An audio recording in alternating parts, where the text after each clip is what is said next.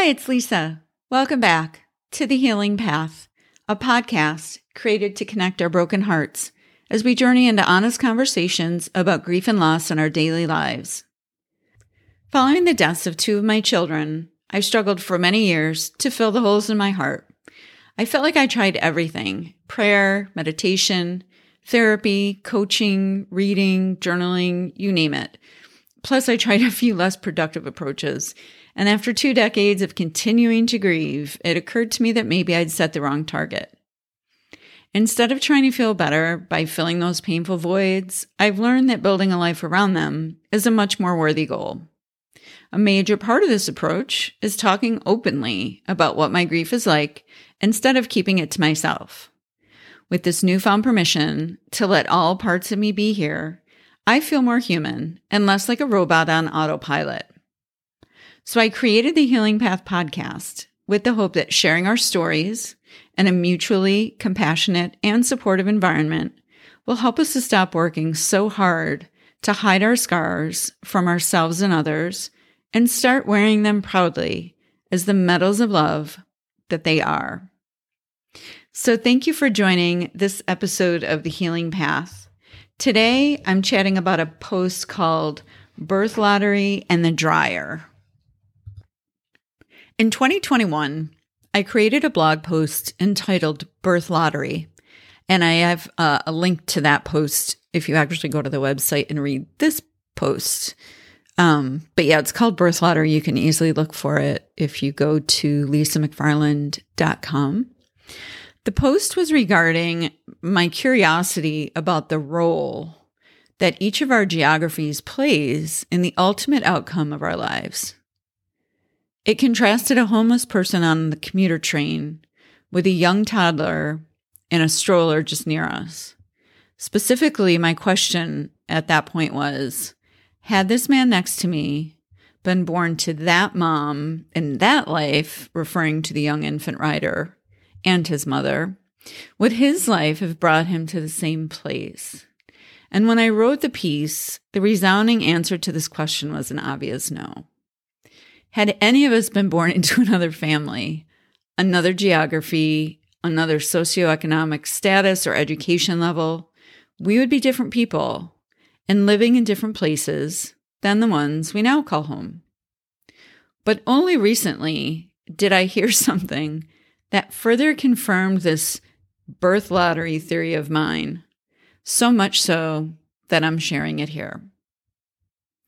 Although the piece I wrote last year clearly suggests that the families we're born into impact the full experience and trajectory of the lives we will all manifest, I didn't take the time to thoroughly drive this point home.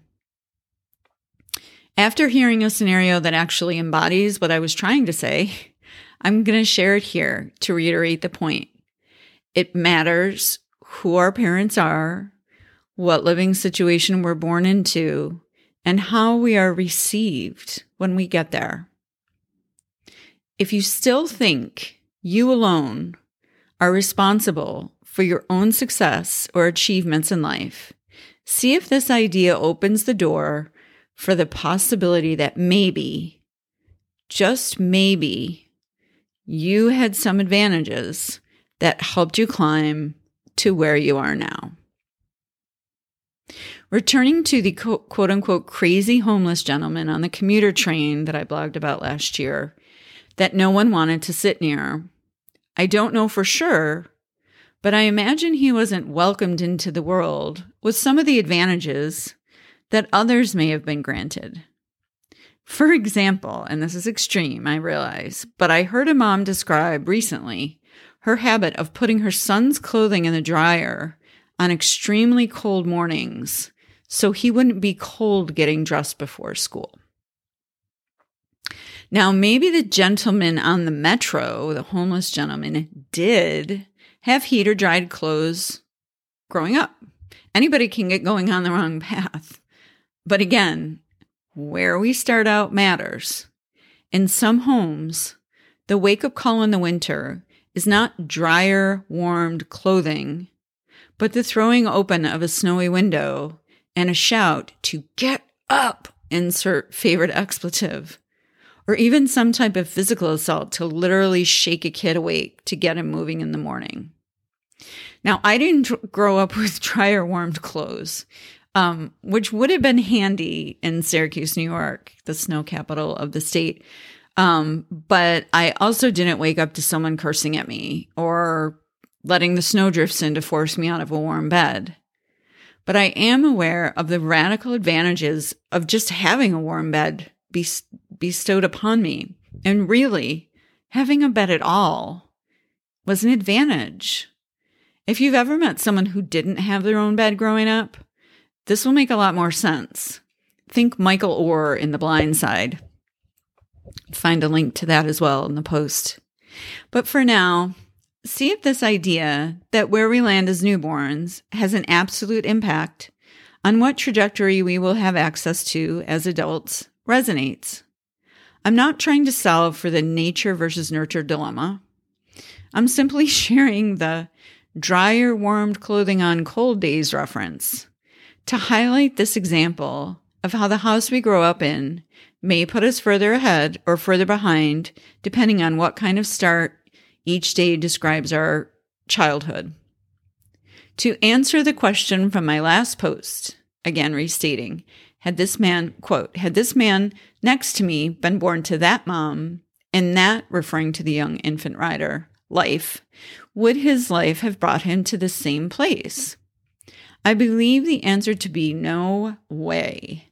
And I knew the answer when I asked it last year, but this morning experience example with the dry or warmed clothes is the essence of my curiosity. So with such a specific dichotomy along the range of our childhood experiences in the early mornings of life, I cannot conclude that these differences are non-material. And that is coming from someone who had a warm bed. And I bet those woken up by a yelling parent and freezing cold temperatures would also agree. And with this uniquely authentic example, I am again brought back to empathy. No one wanted to sit near that homeless gentleman on the commuter train. Yet, I imagine that very few riders had the same impression I did as we moved through the dark tunnels of the Washington, D.C. metro system at lightning speed.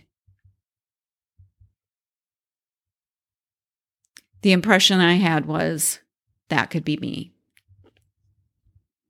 So thank you for listening to this episode of The Healing Path.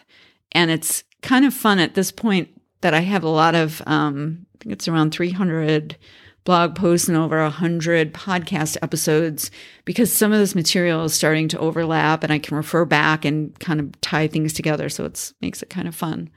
But yeah, under any circumstance, I'm not buying that someone that had dry or warmed clothes in the morning had the same start as somebody who was basically dragged out of bed and yelled at every morning. So I just thought that was a great example.